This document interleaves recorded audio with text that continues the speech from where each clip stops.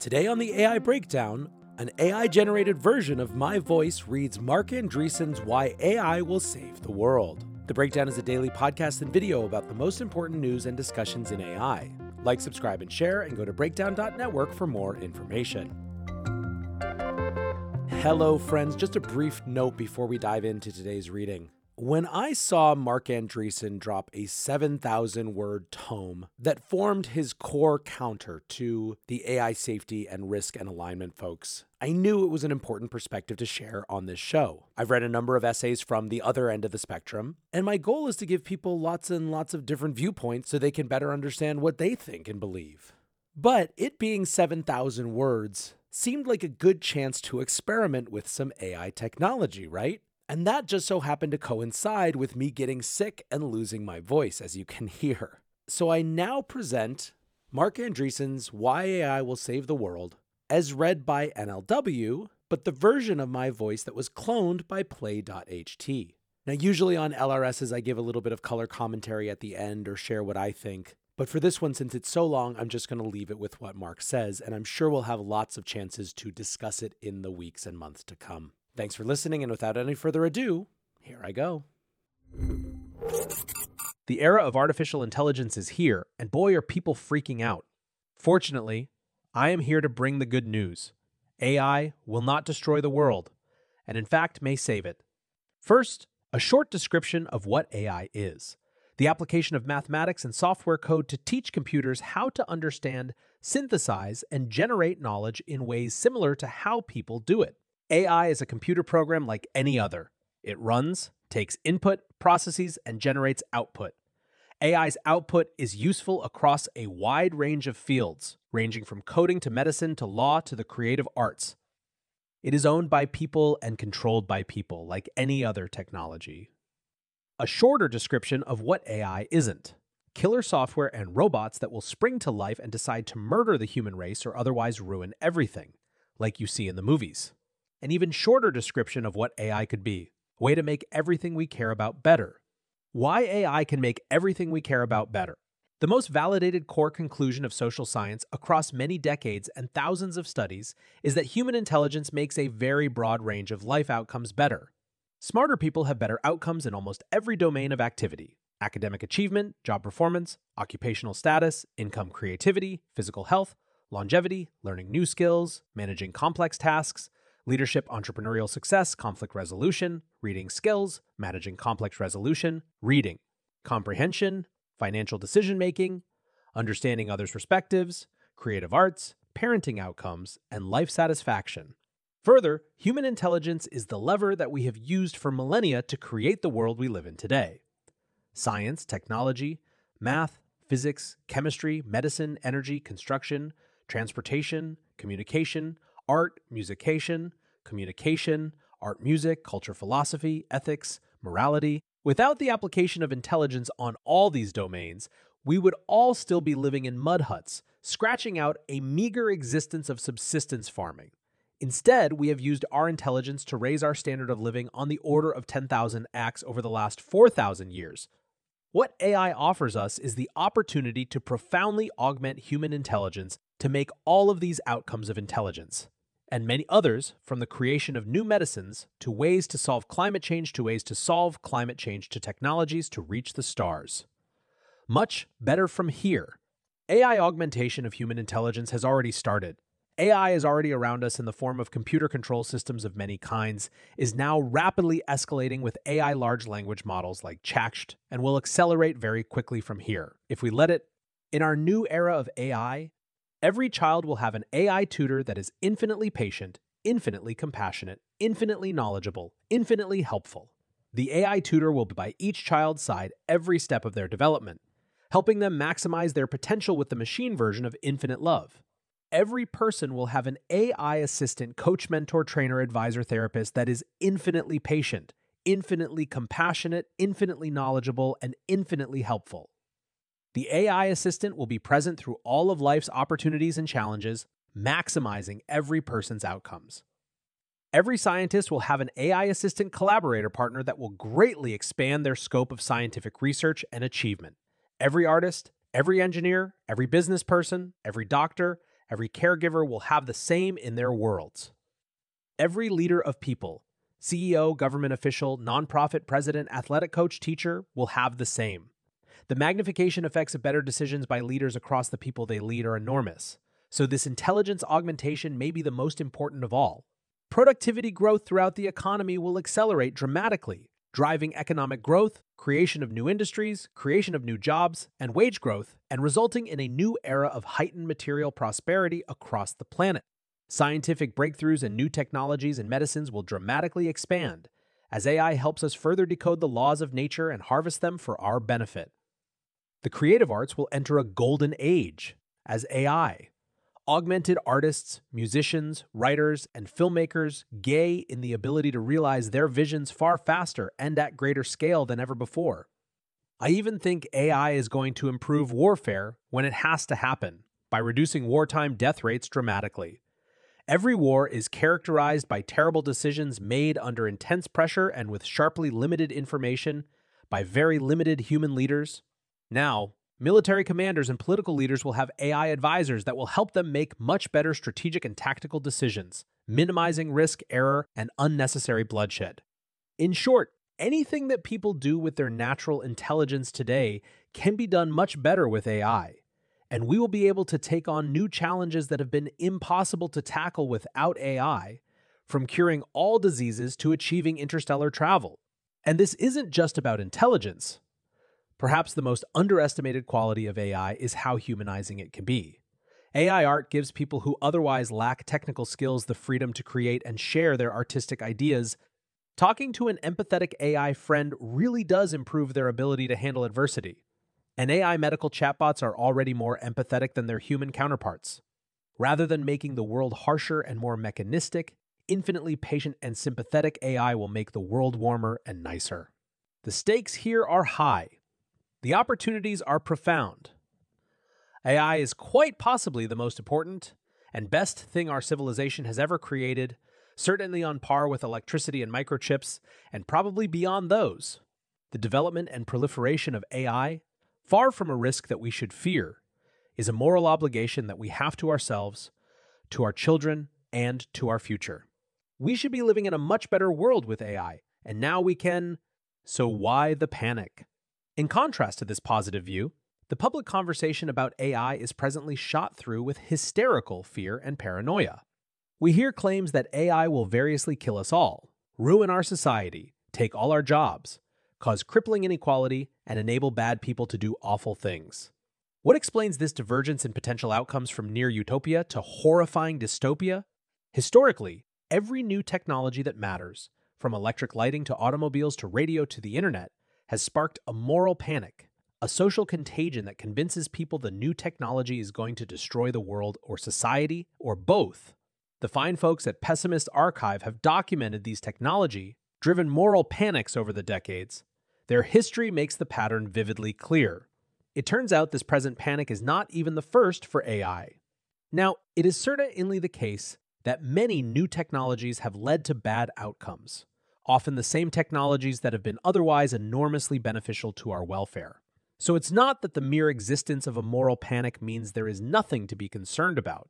But a moral panic is by its very nature irrational. It takes what may be a legitimate concern and inflates it into a level of hysteria that ironically makes it harder to confront actually serious concerns. And wow, do we have a full-blown moral panic about AI right now? This moral panic is already being used as a motivating force by a variety of actors to demand policy action, new AI restrictions, regulations, and laws. These actors, who are making extremely dramatic public statements about the dangers of AI, feeding on and further inflaming moral panic, all present themselves as selfless champions of the public good. But are they? And are they right or wrong? The Baptists and bootleggers of AI. Economists have observed a long-standing pattern in reform movements of this kind.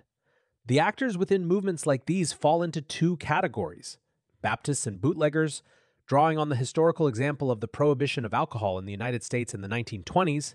In the 1920s, Baptists are the true believer social reformers who legitimately feel deeply and emotionally, if not rationally, that new restrictions, regulations, and laws are required to prevent societal disaster. For alcohol prohibition, these actors were often literally devout Christians who felt that alcohol was destroying the moral fabric of society. For AI risk, these actors are true believers that AI presents one or another existential risks. Strap them to a polygraph, they really mean it. Bootleggers are the self-interested opportunists who stand to financially profit by the imposition of new restrictions, regulations, and laws that insulate them from competitors. For alcohol prohibition, these were the literal bootleggers who made a fortune selling illicit alcohol to Americans when legitimate alcohol sales were banned. For AI risk, these are CEOs who stand to make more money if regulatory barriers are erected that form a cartel of government, blessed AI vendors protected from new startup and open source competition, the software version of too big to fail banks. A cynic would suggest that some of the apparent Baptists are also bootleggers, specifically the ones paid to attack AI by their universities, think tanks, activist groups, and media outlets. If you're paid a salary or receive grants to foster AI panic, you are probably a bootlegger. The problem with the bootleggers is that they win. The Baptists are naive ideologues, the bootleggers are cynical operators, and so the result of reform movements like these is often that the bootleggers get what they want: regulatory capture, insulation from competition, the formation of a cartel. And the Baptists are left wondering where their drive for social improvement went so wrong. We just lived through a stunning example of this: banking reform after the 2008 global financial crisis. The Baptists told us that we needed new laws and regulations to break up the too big to fail banks to prevent such a crisis from ever happening again. So Congress passed the Dodd-Frank Act of 2010, which was marketed as satisfying the Baptist goal, but in reality was co-opted by the bootleggers. The big banks. The result is that the same banks that were too big to fail in 2008 are much, much larger now. So in practice, even when the Baptists are genuine, and even when the Baptists are right, they're used as cover by manipulative and venal bootleggers to benefit themselves. And this is what is happening in the drive for AI regulation right now. However, it isn't sufficient to simply identify the actors and impugn their motives. We should consider the arguments of both the Baptists and the bootleggers on their merits. AI risk 1. Will AI kill us all? The first and original AI doomer risk is that AI will decide to literally kill humanity. The fear that technology of our own creation will rise up and destroy us is deeply coded into our culture. The Greeks expressed this fear in the Prometheus myth. Prometheus brought the destructive power of fire and more generally technology, technu, to man, for which Prometheus was condemned to perpetual torture by the gods. Later, Mary Shelley gave us moderns our own version of this myth in her novel Frankenstein, or The Modern Prometheus, in which we develop the technology for eternal life, which then rises up and seeks to destroy us. And of course, no AI panic newspaper story is complete without a still image of a gleaming red-eyed killer robot from James Cameron's Terminator films. The presumed evolutionary purpose of this mythology is to motivate us to seriously consider potential risks of new technologies. Fire, after all, can indeed be used to burn down entire cities. But just as fire was also the foundation of modern civilization as used to keep us warm and safe in a cold and hostile world, this mythology ignores the far greater upside of most. All new technologies, and in practice, inflames destructive emotion rather than reasoned analysis. Just because pre-modern man freaked out like this doesn't mean we have to. We can apply rationality instead. My view is that the idea that AI will decide to literally kill humanity is a profound category error. AI is not a living being that has been primed by billions of evolution to participate in the battle for the survival of the fittest as animals are, and as we are.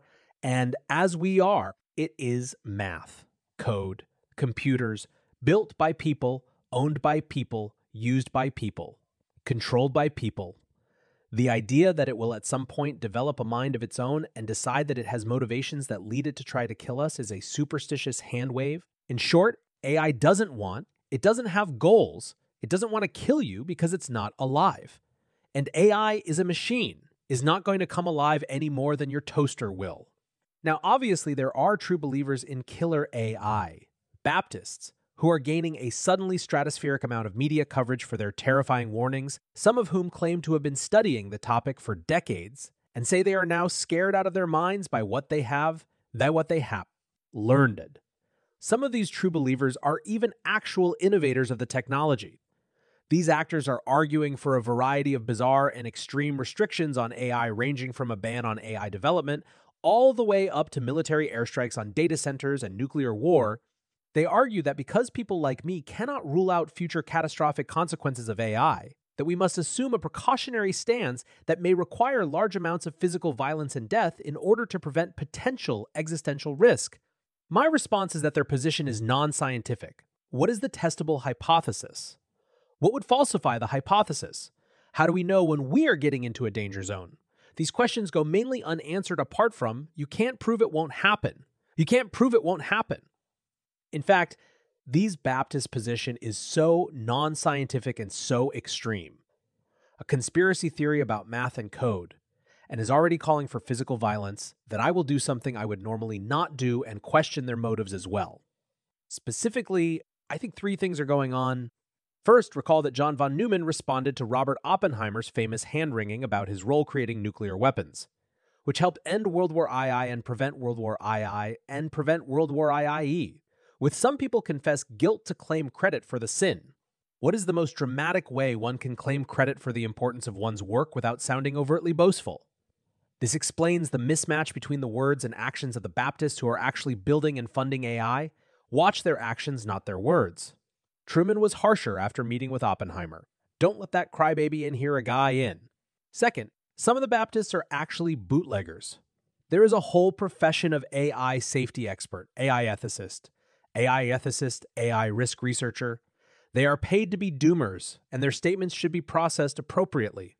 Third, California is justifiably famous for our many thousands of cults, from S to the People's Temple, from Heaven's Gate to the Manson family.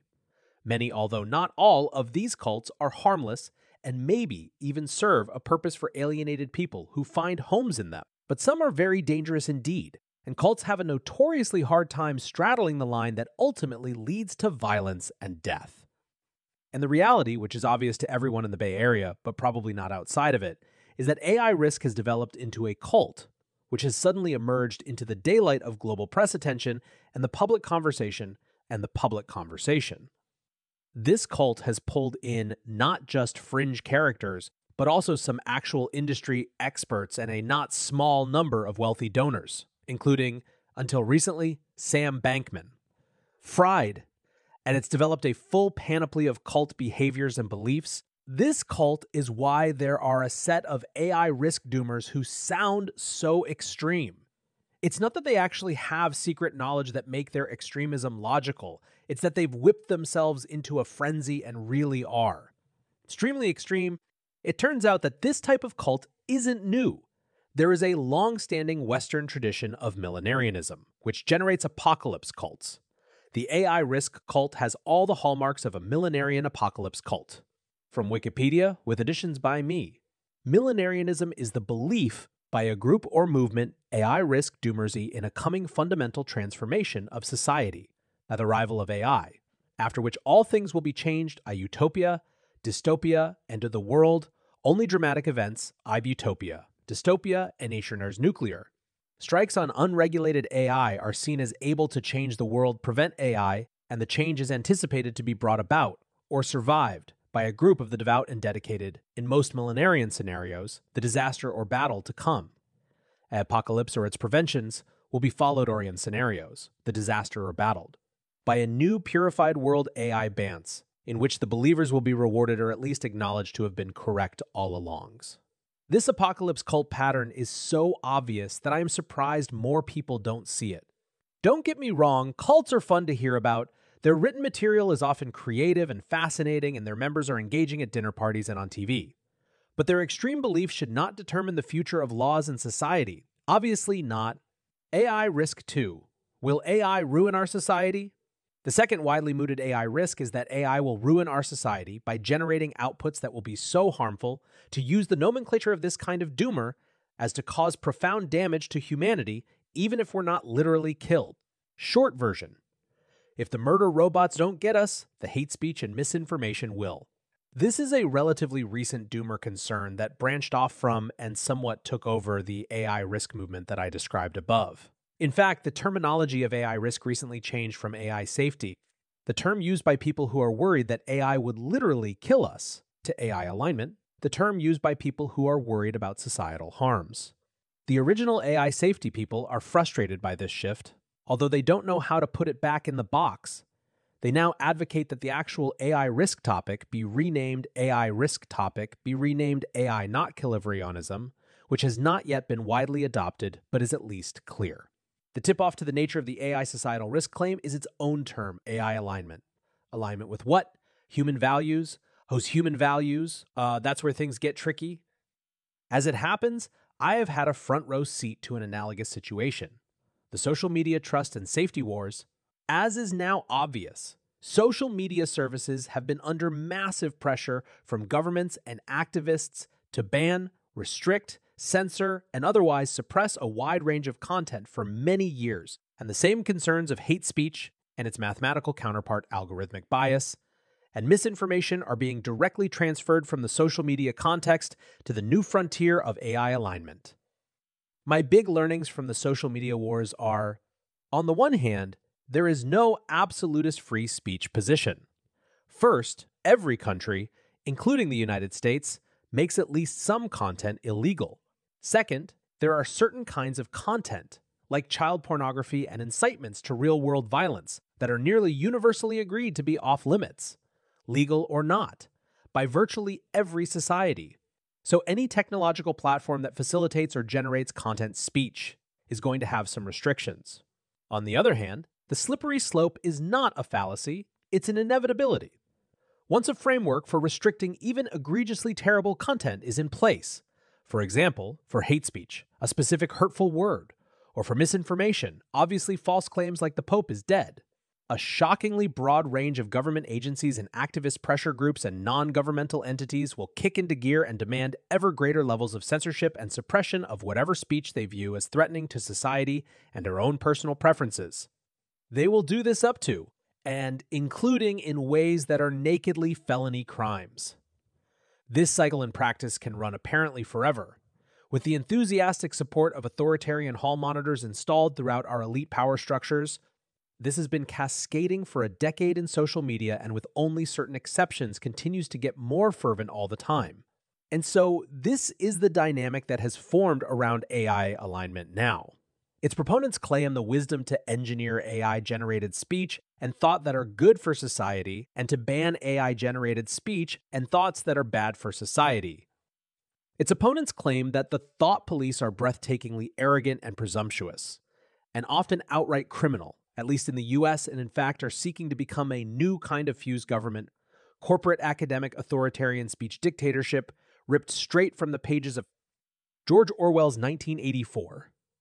As the proponents of both trust and safety and AI alignment are clustered into the very narrow slice of the global population that characterizes the American coastal elites, which includes many of the people who work in and write about the tech industry.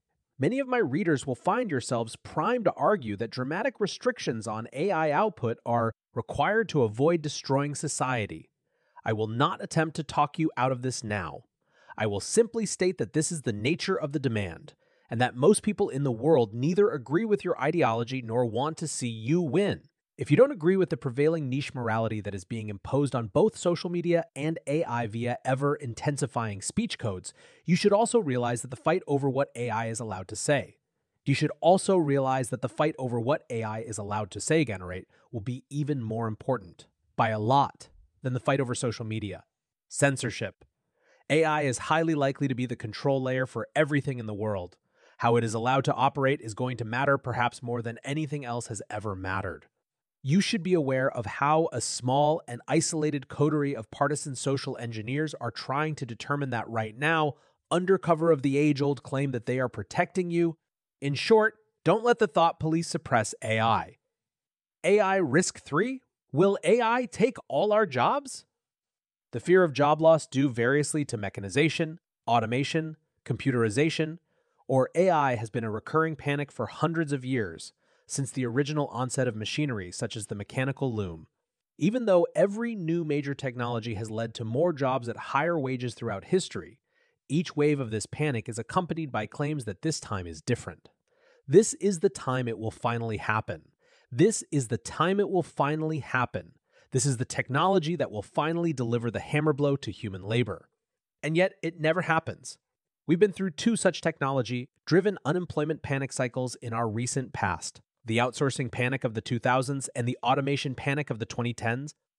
Notwithstanding many talking heads, pundits, and even tech industry executives pounding the table throughout both decades that mass unemployment was near, by late 2019, right before the onset of COVID, the world had more jobs at higher wages than ever in history. Nevertheless, this mistaken idea will not die. And sure enough, it's back. This time, we finally have the technology that's going to take all the jobs and render human workers superfluous. Real AI, surely this time history won't repeat, and AI will cause mass unemployment and not rapid economic, job, and wage growth, right? No, that's not going to happen. And in fact, AI, if allowed to develop and proliferate throughout the economy, may cause the most dramatic and sustained economic boom of all time, with correspondingly record job and wage growth, the exact opposite of the fear. And here's why. The core mistake the automation kills, jobs doomers keep making, is called the lump of labor fallacy. This fallacy is the incorrect notion that there is a fixed amount of labor to be done in the economy at any given time, and either machines do it or people do it. And if machines do it, there will be no work for people to do. The lump of labor fallacy flows naturally from naive intuition, but naive intuition here is wrong. When technology is applied to production, we get productivity growth, an increase in output generated by a reduction in inputs, an increase in output generated by a reduction. The result is lower prices for goods and services. As prices for goods and services fall, we pay less for them, meaning that we now have extra spending power with which to buy other things. This increases demand in the economy, which drives the creation of new production, including new products and new industries, which then creates new jobs for the people who were replaced by machines in prior jobs. The result is a larger economy with higher material prosperity, more industries, more products, and more jobs. But the good news doesn't stop there. We also get higher wages. This is because, at the level of the individual worker, the marketplace sets compensation as a function of the marginal productivity of the worker. A worker in a technology-infused business will be more productive than a worker in a traditional business. The employer will either pay that worker more money as he is now more productive, or another employer will, purely out of self-interest. The result is that technology introduced into an industry generally not only increases the number of jobs in the industry, but also raises wages. To summarize, technology empowers people to be more productive. This causes the prices for existing goods and services to fall, and for wages to rise.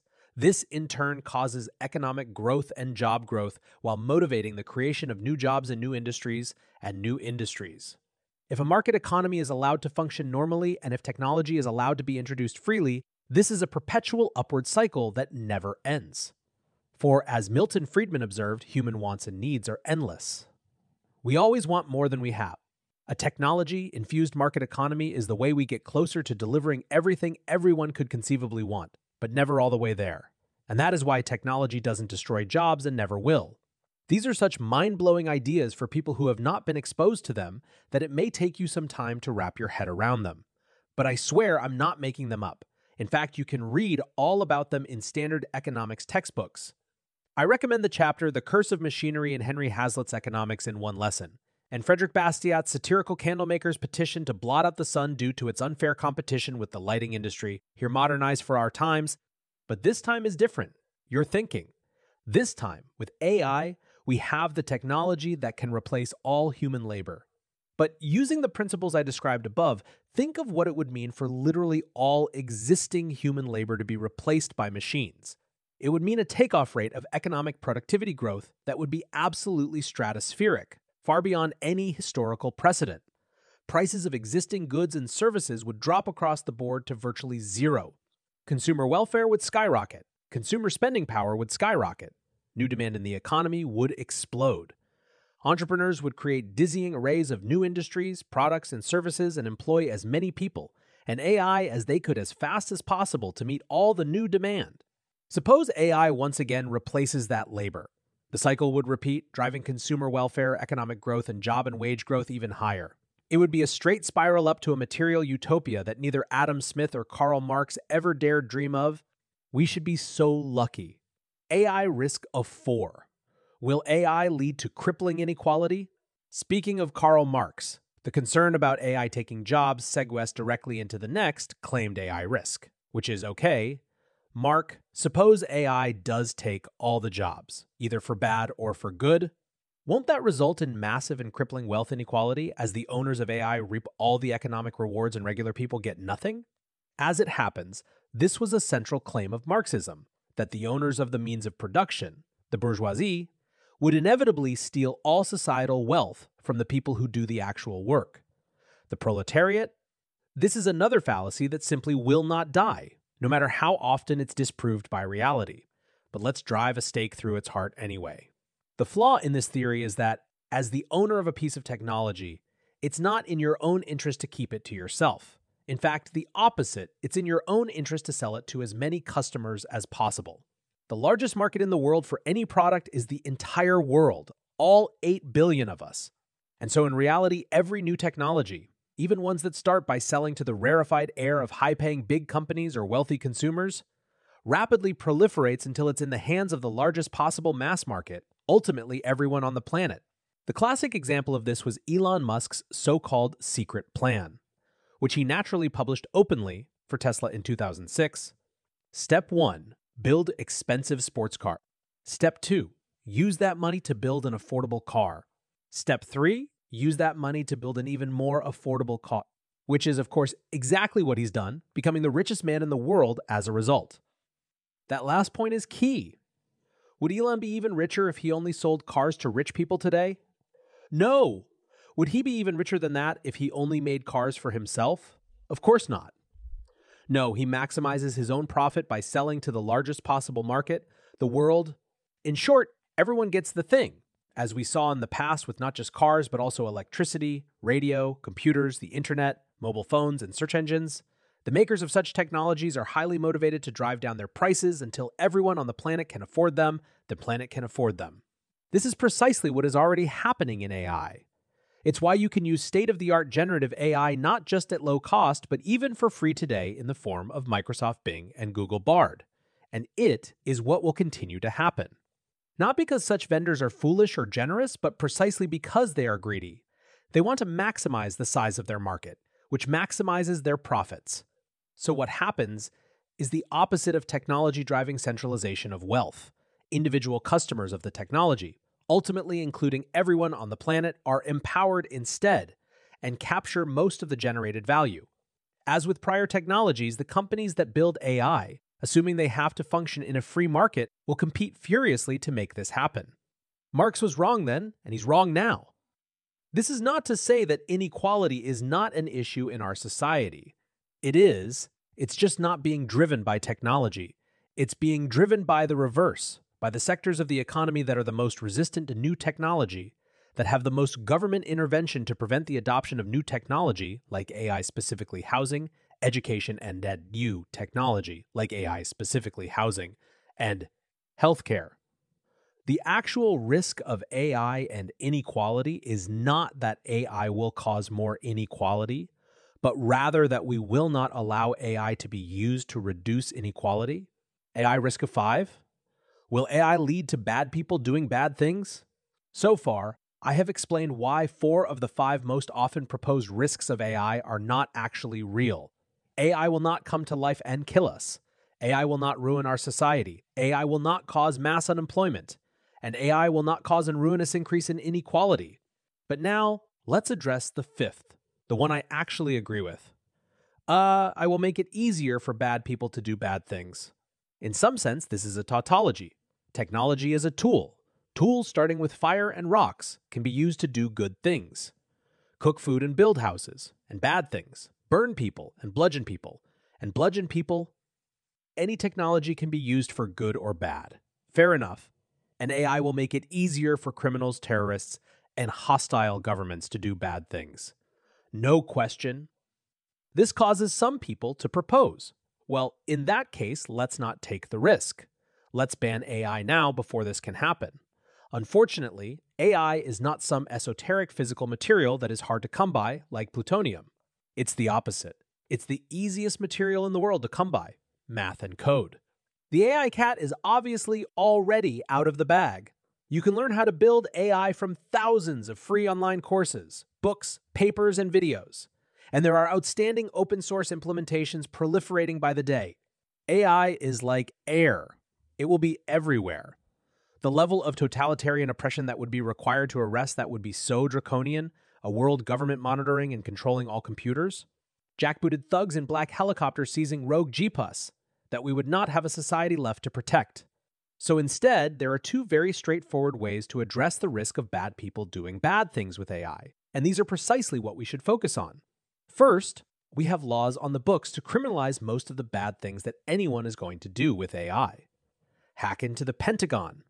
That's a crime. Steal money from a bank. That's a crime. Create a bioweapon. That's a crime. Commit a terrorist act. That's a crime. We can simply focus on preventing those crimes when we can, and prosecuting them when we cannot. We don't even need new laws. I'm not aware of a single actual bad use for AI that's been proposed that's not already illegal. And if a new bad use is identified, we ban that use, is identified, we ban that use. Kid. But you'll notice what I slipped in there. I said we should focus first on preventing AI. Assisted crimes before they happen. Wouldn't such prevention mean banning AI? Well, there's another way to prevent such actions, and that's by using AI as a defensive tool.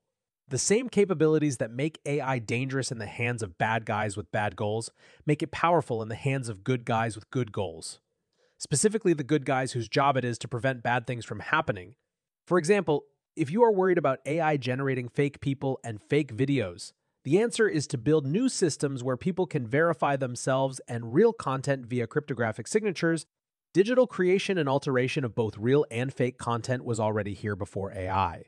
The answer is not to ban word processors in Photoshop or AI, but to use technology to build a system that actually solves the problem. And so, second, let's mount major efforts to use AI for good, legitimate defensive purposes. Let's put AI to work in cyber defense, in biological defense, in hunting terrorists, and in everything else that we do to keep ourselves, our communities, and our nation safe. There are already many smart people in and out of government doing exactly this, of course. But if we apply all of the effort and brainpower that's currently fixated on the futile prospect of banning AI to using AI to protect against bad people doing bad things, I think there's no question AI people doing bad things. I think there's no question a world infused with AI will be much safer than the world we live in today. The actual risk of not pursuing AI with maximum force and speed, there is one final and real AI risk that is probably the scariest at all. AI isn't just being developed in the relatively free societies of the West. It is also being developed by the Communist Party of the People's Republic of China. China has a vastly different vision for AI than we do. They view it as a mechanism for authoritarian population control. Full stop. They are not even being secretive about this. They are very clear about it, and they are already pursuing their agenda. And they do not intend to limit their AI strategy to China. They intend to proliferate it all across the world. Everywhere they are powering 5 networks, everywhere they are loaning Belt and Road money. Everywhere they are providing friendly consumer apps like TikTok that serve as front ends to their centralized command and control AI. The single greatest risk of AI is that China wins global AI dominance and we, the United States and the West, do not. I propose a simple strategy for what to do about this. In fact, the same strategy President Ronald Reagan used to win the first Cold War with the Soviet Union. We win, they lose. Rather than allowing ungrounded panics around killer AI, harmful AI job, destroying AI and inequality, generating AI to put us on our back feet, we in the United States and the West should lean into AI as hard as we possibly can. We should seek to win the race to global AI technological superiority and ensure that China does not. In the process, we should drive AI into our economy and society as fast and hard as we possibly can, in order to maximize its gains for economic productivity and human potential. This is the best way both to offset the real AI risks and to ensure that our way of life is not displaced by the much darker Chinese vision. What is to be done? I propose a simple plan. Big AI companies should be allowed to build AI as fast and aggressively as they can, but not allowed to achieve regulatory capture, not allowed to establish a government protect cartel that is insulated from market competition due to incorrect claims of AI risk, This will maximize the technological and societal payoff from the amazing capabilities of these companies, which are jewels of modern capitalism. Startup AI companies should be allowed to build AI as fast and aggressively as they can. They should neither confront government-granted protection of big companies, nor should they receive government assistance. They should simply be allowed to compete. If and as startups don't succeed, their presence in the market will also continuously motivate big companies to be their best. Our economies and societies win either way. Open source AI should be allowed to freely proliferate and compete with both big AI companies and startups. There should be no regulatory barriers to open source whatsoever. Even when open source does not beat companies, its widespread availability is a boon to students all over the world who want to learn how to build and use AI to become part of the technological future, and will ensure that AI is available to everyone who can benefit from it no matter who they everyone who can benefit from it, no matter who they are or how much money they have. To offset the risk of bad people doing bad things with AI, governments working in partnership with the private sector should vigorously engage in each area of potential risk to use AI to maximize society's defensive capabilities. This shouldn't be limited to AI-enabled risks, but also more general problems such as malnutrition, disease, and climate. AI can be an incredibly powerful tool for solving problems, and we should embrace it as such. To prevent the risk of China achieving global AI dominance, we should use the full power of our private sector, our scientific establishment, and our governments in concert to drive American and Western AI to absolute global dominance, including ultimately inside China itself. We win, they lose. And that is how we use AI to save the world. It's time to build. Legends and heroes. I close with two simple statements. The development of AI started in the 1940s, simultaneous with the invention of the computer. The first scientific paper on neural networks, the architecture of the AI we have today, was published in 1943. Entire generations of AI scientists over the last 80 years were born, went to school, worked, and in many cases passed away without seeing the payoff that we are receiving now. They are legends, everyone. Today, growing legions of engineers, many of whom are young and may have had grandparents or even great-grandparents involved in the creation of the ideas behind AI, are working to make AI a reality against a wall of fear, mongering and doomerism that is attempting to paint them as reckless. Villains. I do not believe they are reckless or villains. They are heroes, everyone. My firm and I are thrilled to back as many of them as we can, and we will stand alongside them in their work